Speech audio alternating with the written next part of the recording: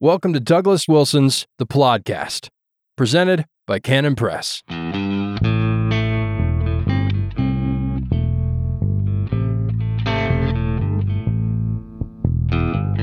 Yes, God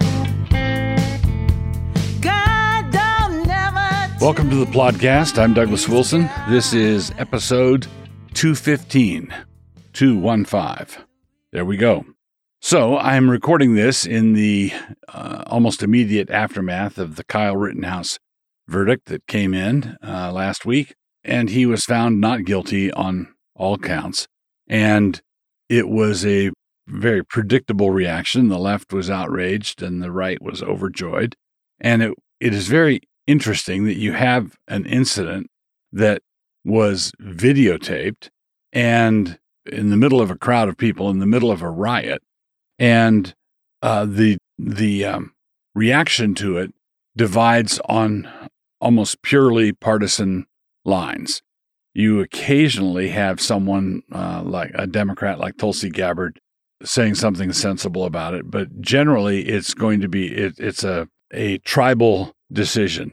Our guy is innocent, and the other side says your guy is guilty. Now, our guy, your guy, whichever one it is, has to be one or the other, right? He has to be guilty or innocent. So consequently, anybody objective who actually sees the actual state of affairs is going to be plausibly accused of just being a partisan or a tribal advocate because he states what the situation actually was. Now, if Kyle Rittenhouse was defending himself, if it was a clear case of self-defense, as I believe it was, a person might say it was self-defense, not knowing anything about the trial, not viewing any footage, but simply because everyone around him is yelling that it was self-defense, and so he says it was self-defense too. That'd be an instance of someone making a determination according to tribal loyalties and not according to the facts. But, of course, if someone looks at all the facts and weighs them carefully and says, that was self-defense, because there are tribal loyalties operating in this, he can be accused of that. And so consequently, and we've gotten to the point where virtually any important trial, virtually any important crisis can be instantaneously, almost instantly, politicized in this way. You would think, for example, that a virus would not be a political issue, right? You might expect the people's reaction to divide, to break in an unusual way, but we live in hyper-political times, and so consequently, the reaction is highly political. Now, that being the case, what are we supposed to do? Well, I think we're supposed to look at this, and we should look at it in such a way as to, this is a radical thought here, we should look at it in a way that enables us to see what's going on. We don't stare at it. We should consider it, weigh it. And the issue here, in my mind, the issue here is this is yet another instance of how radically divided our country is, how radically divided everything is. I don't think things have been this inflamed since 1860. And things are a little more murky, a little less defined than they were in 1860 because you had, on the verge of the Civil War, you had a very, an overwhelming geographical definition. You had a Southern culture and you had a Northern culture and you had border states in between. This one is a lot more tangled up, a lot more mixed up, a lot more red staters and blue staters in every state. Blue states have big red sections and red states have big blue sections, and there you go. So what the Kyle Rittenhouse verdict means is that this was one of the first instances of shooting and killing in what I believe is transitioning from a cold civil war into a hot one. Because what happened was, it wasn't a matter of a local municipal election and everybody dividing according to their political loyalties over a political election, or even a national election like the dispute over whether or not Biden won fair and square. That was a political difference over a political event. In this Rittenhouse thing, we've gotten to the point where conversation and debate settles nothing. And the shooting has started. It's not large-scale shooting, but the shooting has started. Rioting has started. The violence has started. And the whole thing can be videotaped. And when a large group of people look at that videotape and see two completely opposite things, then that means that unless God intervenes with some signal of mercy, it's going to be shooting that settles this. Continuing with the podcast, episode 215, as we continue our study of words for sin in the New Testament, we come to one that represents a great occasion for sin. The word is eidolon, which means idol. Now, the fact that an idol is made out of wood or stone or some other inanimate object means that the idol itself is not doing the sinning. The idolater is the one who does that. But the idol is sin, and that is sufficient for being included on this list. We will begin with John's concluding exhortation in his letter we call 1 John. Quote, "Little children, keep yourselves from idols." Amen. 1 John 5:21. He says this because he knows that Christians would be tempted to not keep themselves from idols. In other words, keeping yourself from an idol is not an automatic thing for Christians. They have to be encouraged to watch out. They have to be exhorted to guard themselves. The Israelites fell into idolatry shortly after their deliverance from Egypt. Quote, "And they made a calf in those days and offered sacrifice unto the idol," there it is, "and rejoiced in the work of their own hands." Acts 7:41. When the Gentile pagans were converted to Christianity, they were called from a world that was saturated with idols and idolatry. This is why the Jerusalem Council included this item as part of their exhortation to the new Gentile converts. Quote, "But that we write unto them, that they abstain from pollutions of idols," there it is, "and from fornication, and from things strangled, and from blood." Acts 15:20. We see the same thing in Thessalonians. Quote, "For they themselves show of us what manner of entering in we had unto you, and how ye turned to God from idols to serve the living and true God." 1 Thessalonians 1:9. Notice that they're turning from idols to God. It's a radical, stark transition.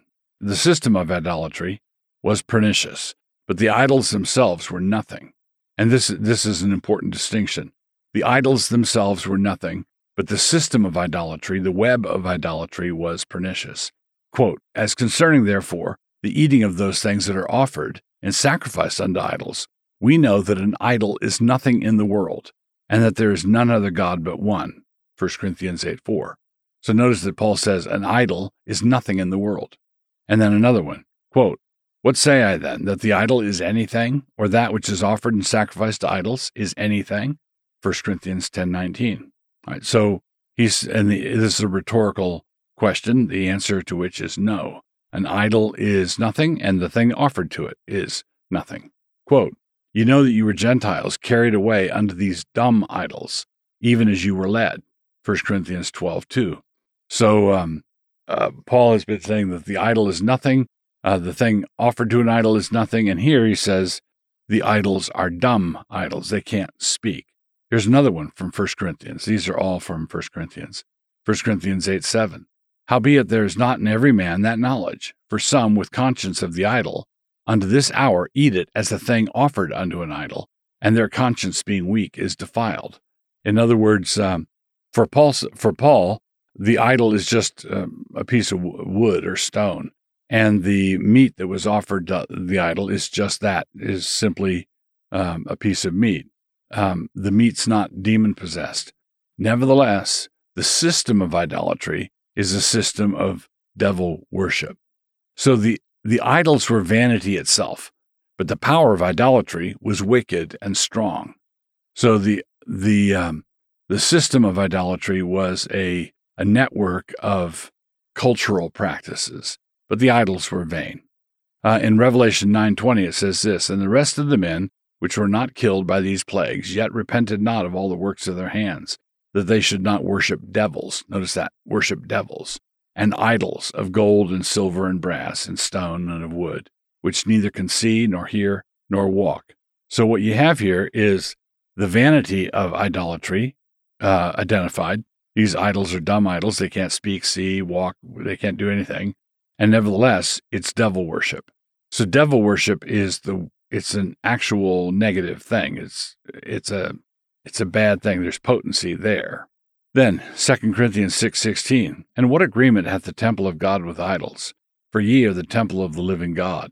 As God hath said, I will dwell in them and walk in them, and I will be their God, and they shall be my people. All right, so God has no fellowship. There can be no fellowship between the temple of God and idols. And then, of course, there were the idolaters who pretended to hate idolatry.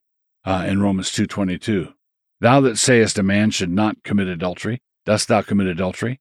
Thou that abhorrest idols, dost thou commit sacrilege? And in some translations, you who abhor idols, do you rob temples?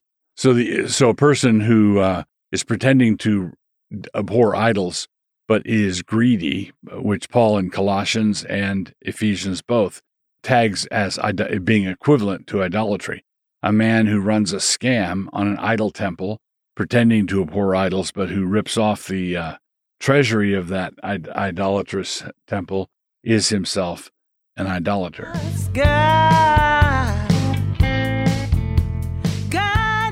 The book I've selected for this go-round for podcast episode 215 is a book called Trust Me, I'm Lying. It's by a gent named Holiday. So Trust Me, I'm Lying. Now, what this guy is a, what do we call him? He is an internet marketer. He was a bigwig at American Apparel, and he was adept at manipulating and managing the making of things going viral on the internet.